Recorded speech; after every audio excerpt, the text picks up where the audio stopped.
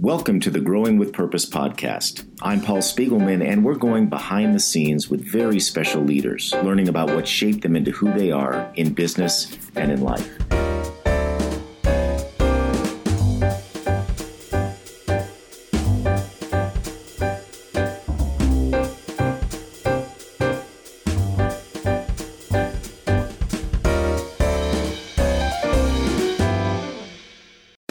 As a business owner, are you continually searching for less stress, more time freedom, and increased profits?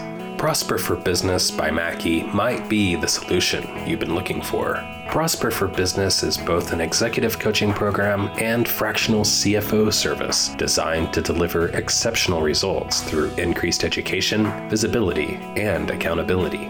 Prosper for Business graduate Jude Hemmen, CEO of Furlong Building Enterprises, said, "The decision to work with Mackey was a life changer. They truly care about our success and give us the tools to do so." Working with the Mackey team also helped Julie Bach, owner of the Bach Group, see things in the business she hadn't seen before that led her to the business being more efficient, productive, and profitable. Does Prosper for Business sound like the right next step for your business? Visit mackeyadvisors.com/smallgiants. That's MACKEY advisors.com/smallgiants to learn more. My guest today is Valerie Webster. Val is a wife, mother, and an entrepreneurial spirited leader who is driven and stands for the word opportunity. While finding her way to leadership through numbers, she has chosen the path of purpose-driven leadership focused on culture. As president of HealthWorks, a health and wellness enterprise, she is working to bring the 8 dimensions of well-being to a current state, not just a future goal. Welcome, Val. Hey, welcome, Paul. Good to hear from you. It's so great to have you. And in all transparency, I've known you for a while. You've been to the Small Giants Leadership Academy, been able to watch and witness a few of your transition in your leadership journey. So I want to get into all of that. I want to hear about this 8 dimensions. But you're currently president of HealthWorks. Talk a little bit about what HealthWorks does and, size, scope, that kind of thing. Oh, sure. So super excited that I joined this organization somewhat recently. So we are a health and wellness company. We stretch in the greater tri-state areas of Ohio, Indiana, and Kentucky, but mainly in the greater Cincinnati area. We have full-time about just under 30 employees, but then we've got about 75 contractors that work for us as well, too, as kind of an extension of HealthWorks. And proudly say that those folks have worked with us, some of them as much as a couple of decades. So these folks are really tried and true and resources that we count on. And yeah, it's been in business for, we're celebrating our 23rd anniversary this year. Yeah. Like you said, this is a recent transition you made. You were with your prior company for quite a long time, and I think this is your first role really running a company, but the CEO is still there. I believe she's the founder. Is that correct? That's correct, yes. So talk about that dynamic. How did you come to the decision to transition from another long-time role and take this exciting opportunity? And what's it like working with the CEO founder of your current company? She's fantastic. So it wasn't something that just kind of, developed overnight. So this is one of those relationships that we had for several years. We were sitting on a CEO roundtable together. And when I had made the decision that it was time for me to transition from my previous organization, I just took that opportunity. As you know, you have these trusted individuals that you work with and you talk with on a regular basis and you develop relationships with. And so when I announced it to the roundtable, we reached out to one another. She's like, "Listen, I'd love to talk to you about coming to join HealthWorks and what that might look like." Interestingly enough, I did have an opportunity to be a business unit president with my prior place. But this was really a different, unique opportunity because it wasn't like a subsidiary of or an operating, an extension of it. It's the full organization. And so really, when you get in with these folks, these founders, these CEOs and founders, this is like their firstborn child, right? So you really have to understand and have this interest in a place, coming from a place of curiosity of what do you really want to do with this? What's your legacy? What beyond HealthWorks, what do you want to leave when you decide that you're no longer involved with it? Because obviously it's a transition for her to turn over the leadership. So it's exciting, and it's another place to deepen relationships and really get to know about people and what makes them tick. Coming into an organization like that, and even having that trusted relationship with the founder, how have you gone about in the short time you've been there building trust among the team?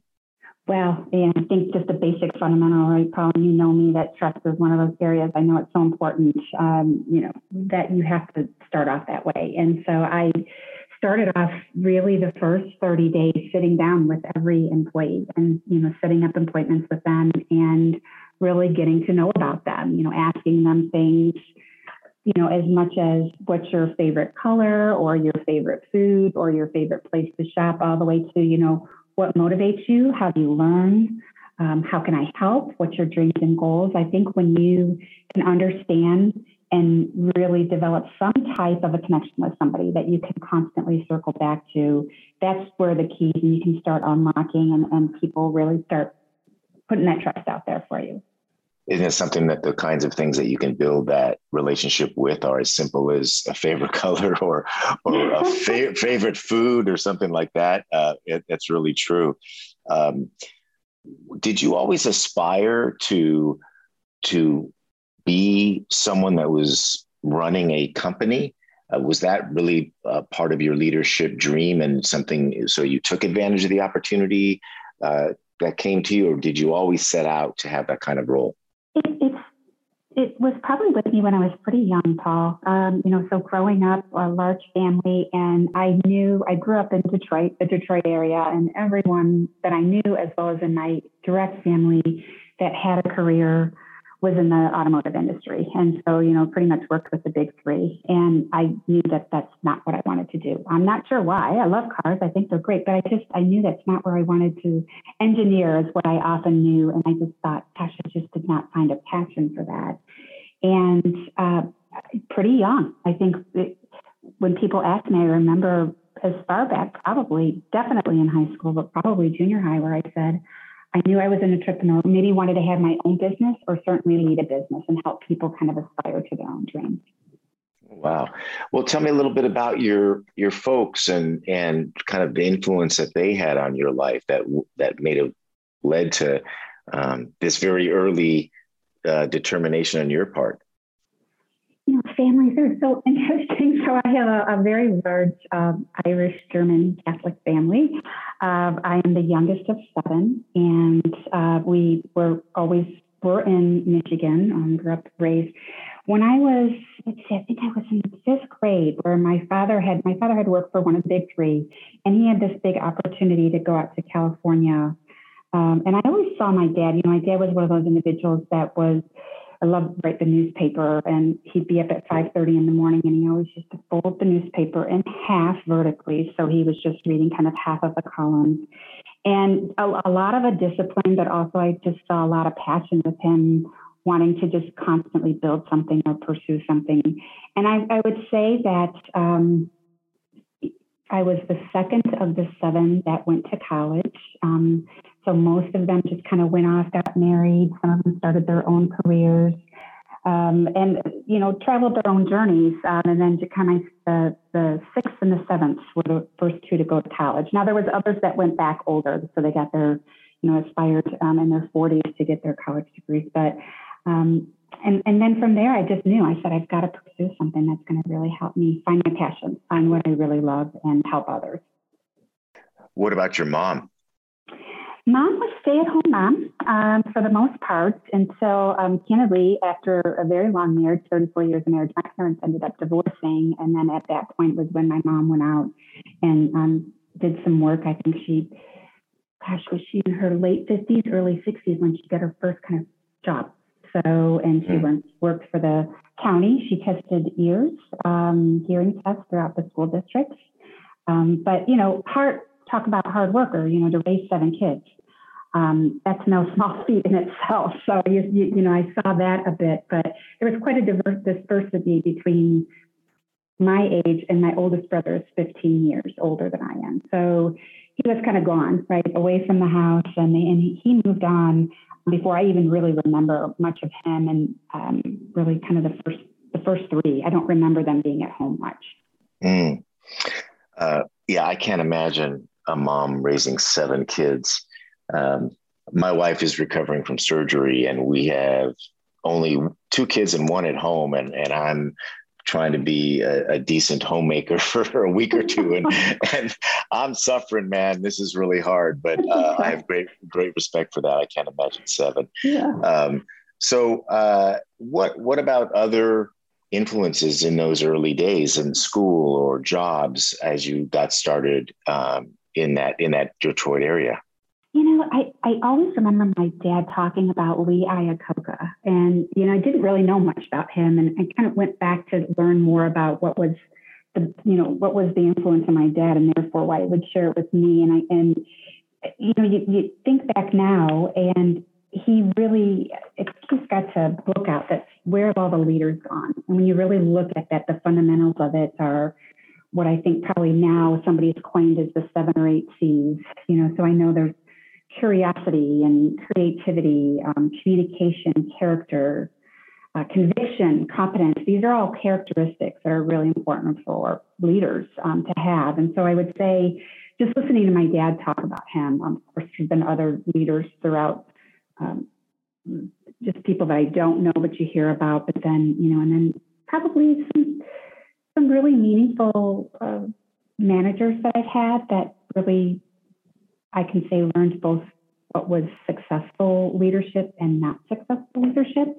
And so I think, you have to learn both ways, those things that you want to be and aspire to, and those things that you want to make sure you avoid and don't aspire to. Yeah. What are some of the lessons that you've learned along the way, in these adventures, these jobs, as along the leadership journey? We know that learning never ends, but I think you've really learned a lot about integrity, commitment, trust.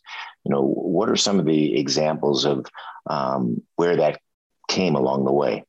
One lesson definitely over the years, Paul, I've learned is things just don't always turn out the way that you imagine. And so really digging in and making the most of the situation, I think being a realist. From a leadership perspective, you talked about trust early on in the conversation, and Simon Sinek has a lot of teachings around the toxic leadership and really competency and trust.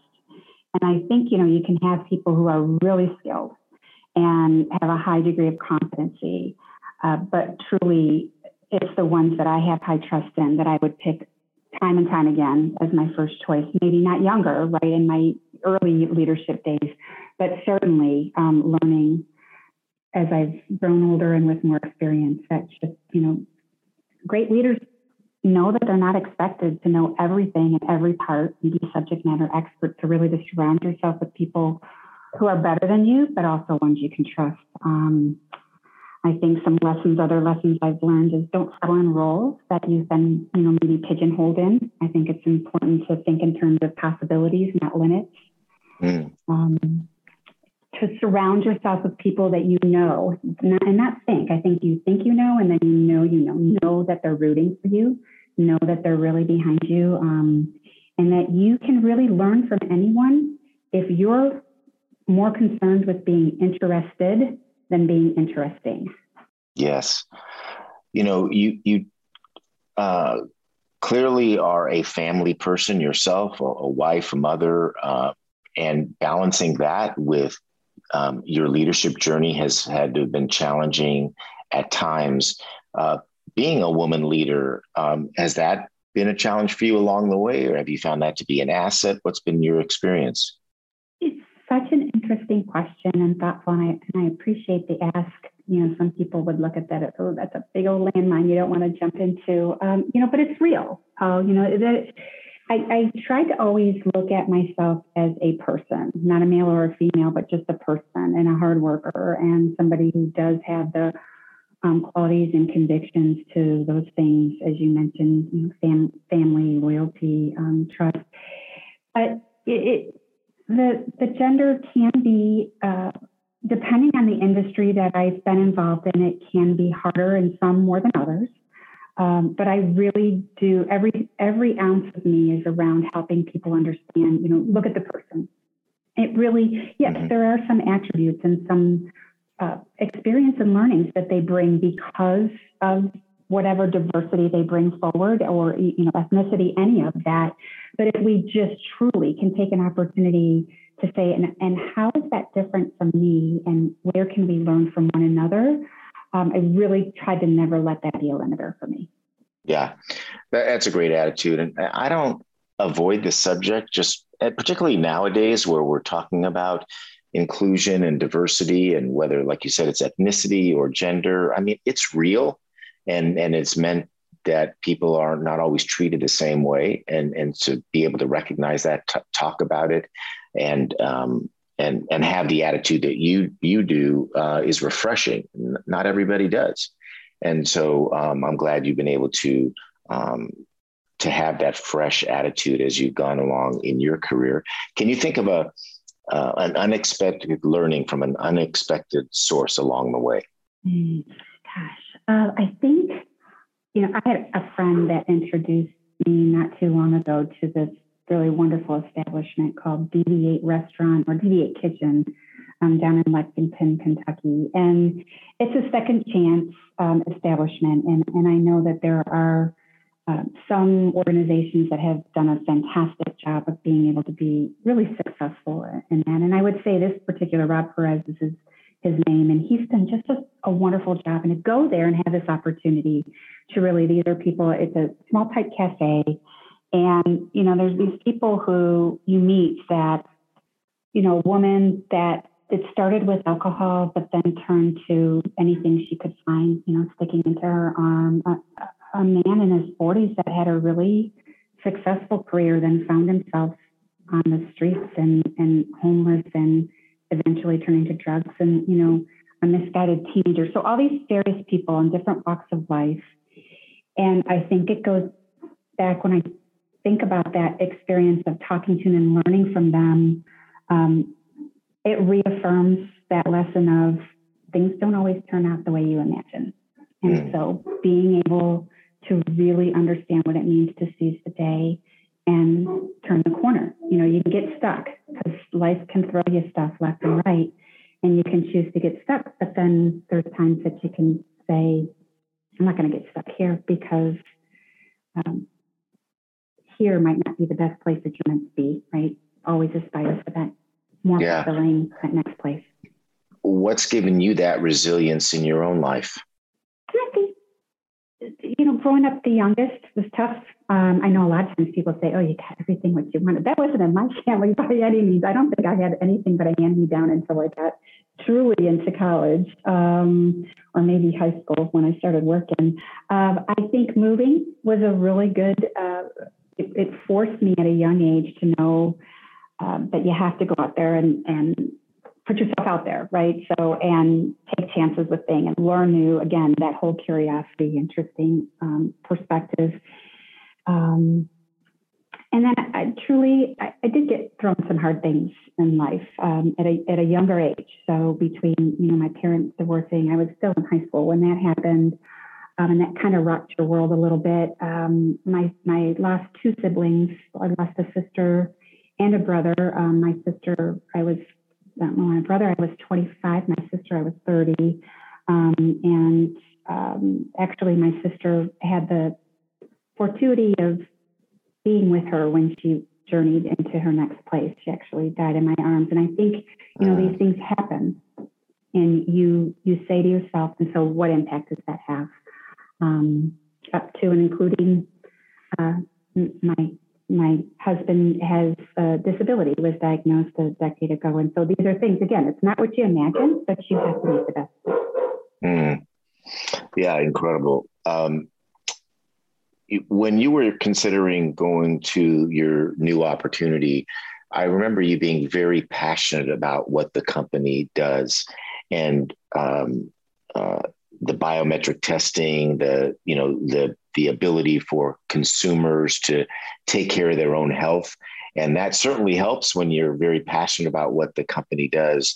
But you've also been very focused on the culture and building upon that trust. I want to talk about the 8 dimensions of well-being, because it's so not only impactful for what you're doing at the company, and I want to understand why you wanted to make it a current state, not a future goal. But I think there's great lessons to be learned by other companies in taking a similar approach.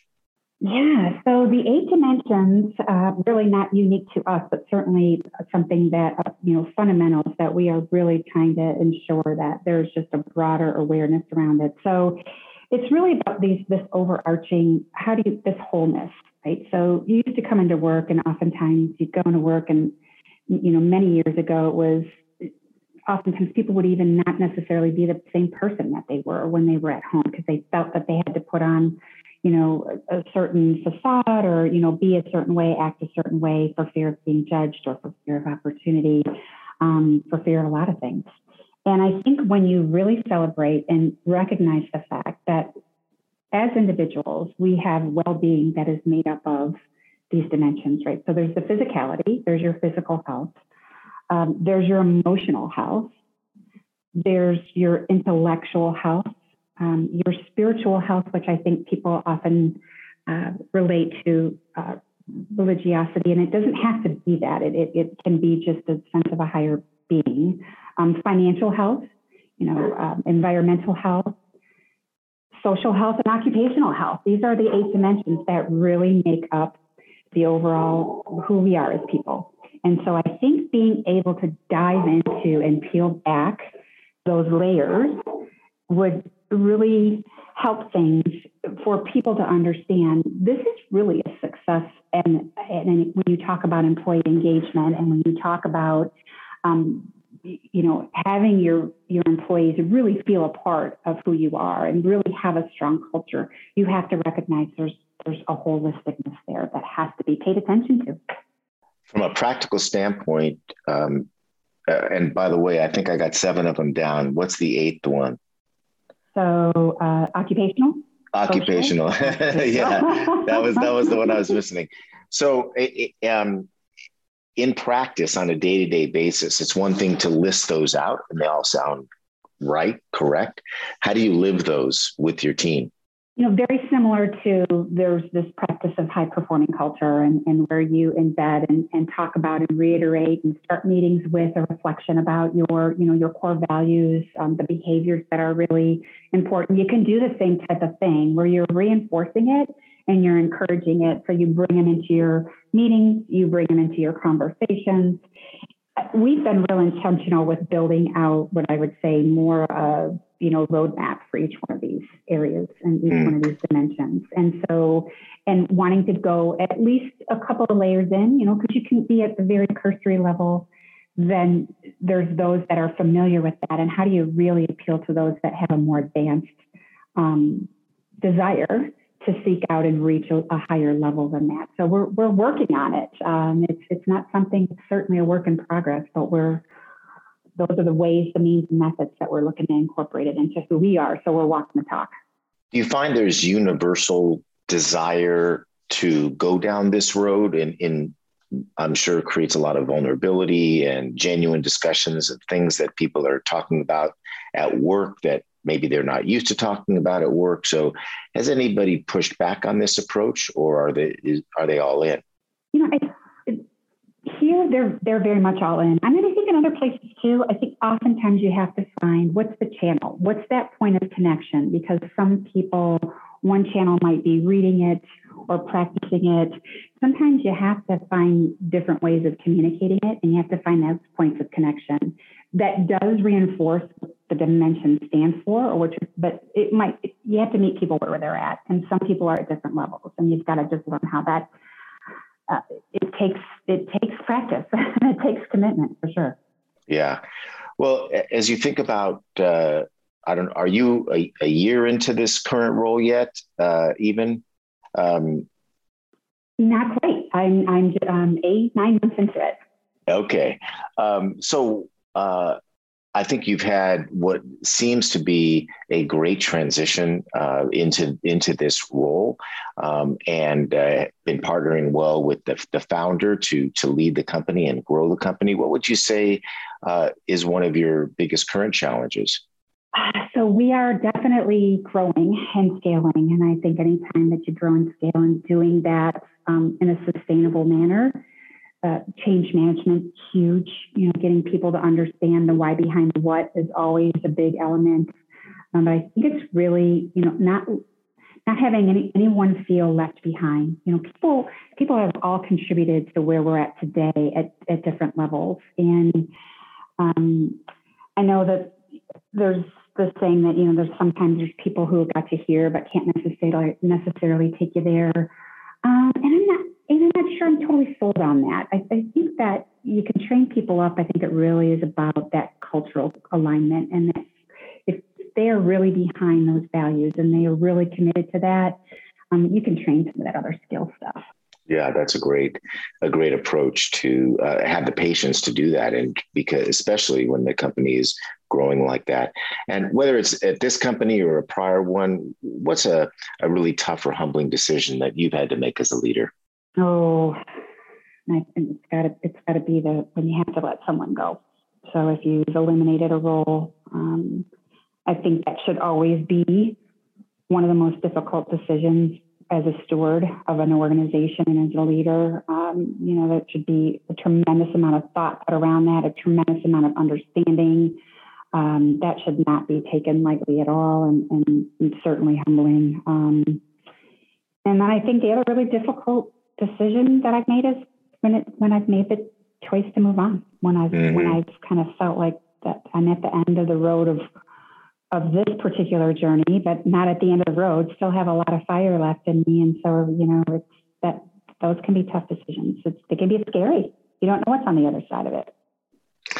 Yeah. So what have you learned about yourself around having the courage and persistence along the way to make those decisions for yourself, to make a change, a life change, and take that risk?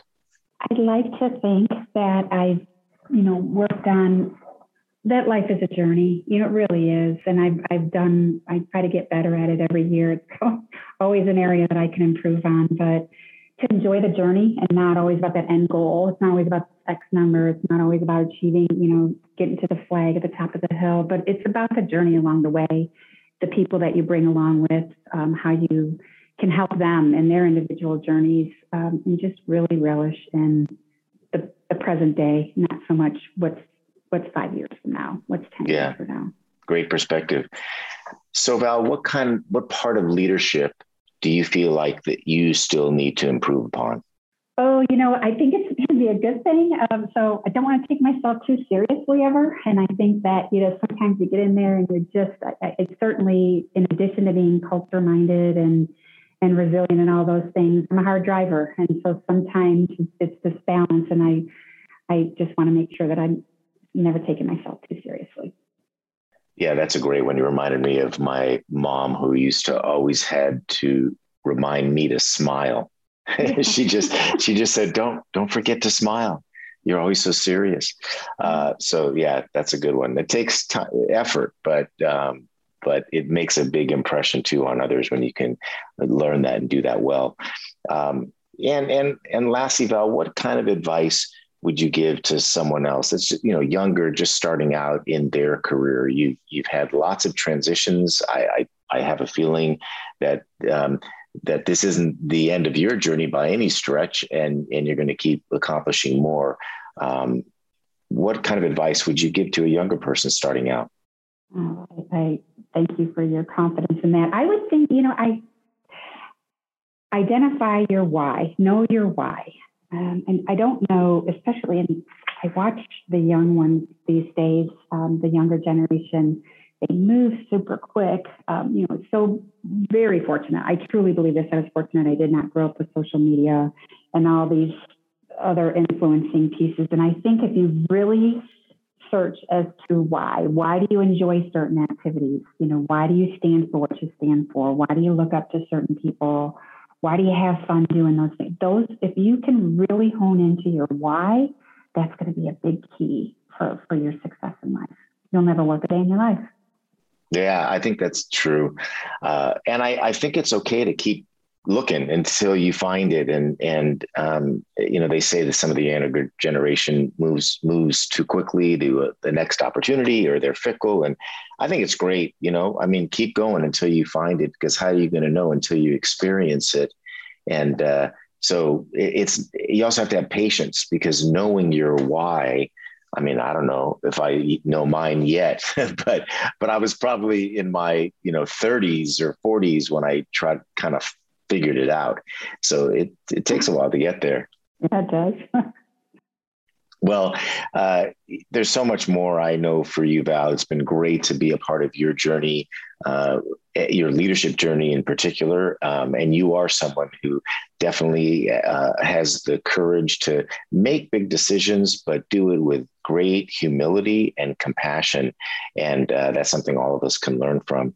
I want to end on these 5 quick hit questions, like the association game. Just kind of name the first thing that comes to your mind. How about the name of a leader that you look up to? Oh, let's see. Those I don't know personally. I would say Maya Angelou or Anne Frank. An individual that I personally know, his name is Kevin McPherson. Oh, all right. And how about a great book that influenced your leadership style? Leadership style, The 21 Irrefutable Laws of Leadership by John Maxwell. Okay, good one. What's your all-time favorite movie? I have 2, and I know, how can you have all-time favorite? But they're for different reasons, both very creative. But Mr. Holland's Opus is one of my favorite movies. Yeah, it's a good one. And Breakfast at Tiffany's. Oh, classic. All right, yeah. Very good. Mm-hmm. And how about a favorite TV series you like to binge watch? Such a guilty pleasure, but not often. TV. That can that be like Netflix on TV? It's got to be TV. Probably isn't that? Yeah, something like that. So crazy. Let's see. TV. I'll go with Friends. Yeah, or probably Friends. I think that's a good one. Yeah, that's a great one. And lastly, what's something about you that many people don't know? Oh, I'm a pretty open book, Paul. I don't know. I don't know that people would not know anything about me. I really try to, transparently. Let's see. I moved 14 times in 8 years. Oh my gosh. And that's a big family to move. Yeah, well, not always with my family. So sometimes it's just be by myself. But yeah, 14 times in 8 years. I got myself down to 29 boxes that I could move myself and get to place. So. Oh my gosh.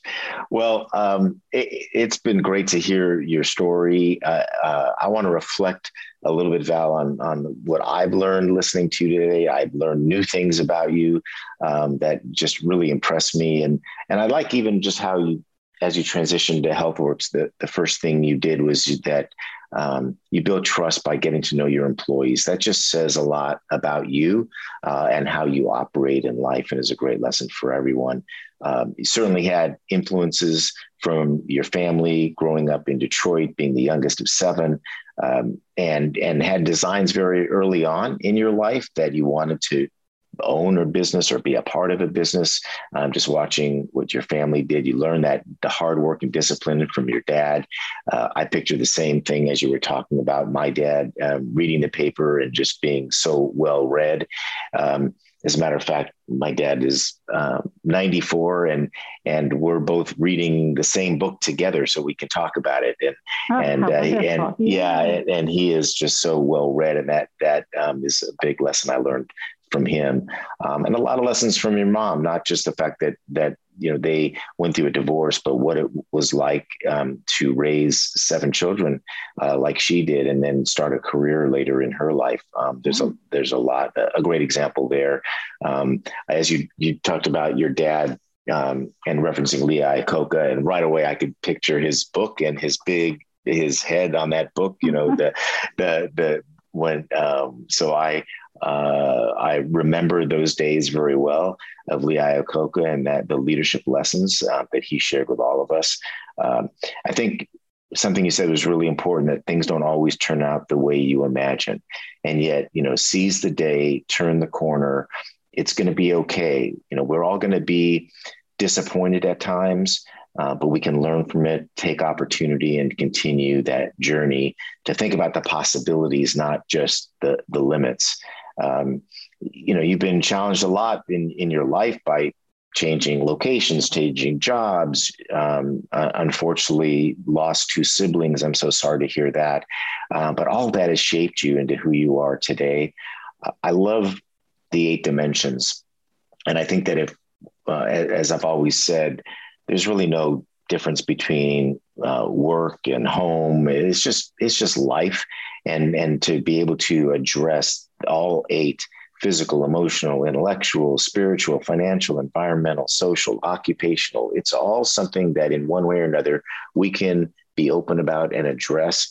And that's how, to me, you build loyalty, you build employee engagement, is to show people that it's okay to address all those. You care about all those. And if you help people along that path, they're going to do great work with you along the way.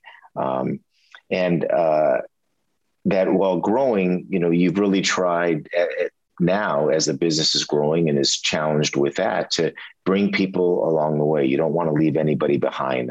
That's really great, to the extent that you can train people to get the extra skills that are going to be required to help the company to continue to thrive.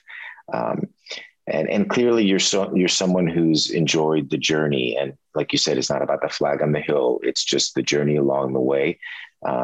You want to be able to not take yourself as seriously, and which you'll be working on forever, just like I'm working on it. And I loved your advice for young people, which is to identify your why. And you did that by asking a whole bunch of questions. And that's what it takes. I've got teenagers and they're a ways away from figuring that out. And I'm going to share your advice with them. So I look forward to continuing to watch your journey, Val. And I really appreciate you being on the podcast today. Well, thank you, Paul. Thank you so much. So, boy, you were really engaged in that. You got just about everything I said. So I appreciate your just willingness to hear my story, and I appreciate your friendship. And thank you for listening to this episode of the Growing with Purpose podcast. If you're enjoying the show, please rate and review it on Apple Podcasts. To learn more about purpose-driven leadership, go to smallgiants.org or follow us on Twitter @smallgiantsbuzz. Until next time.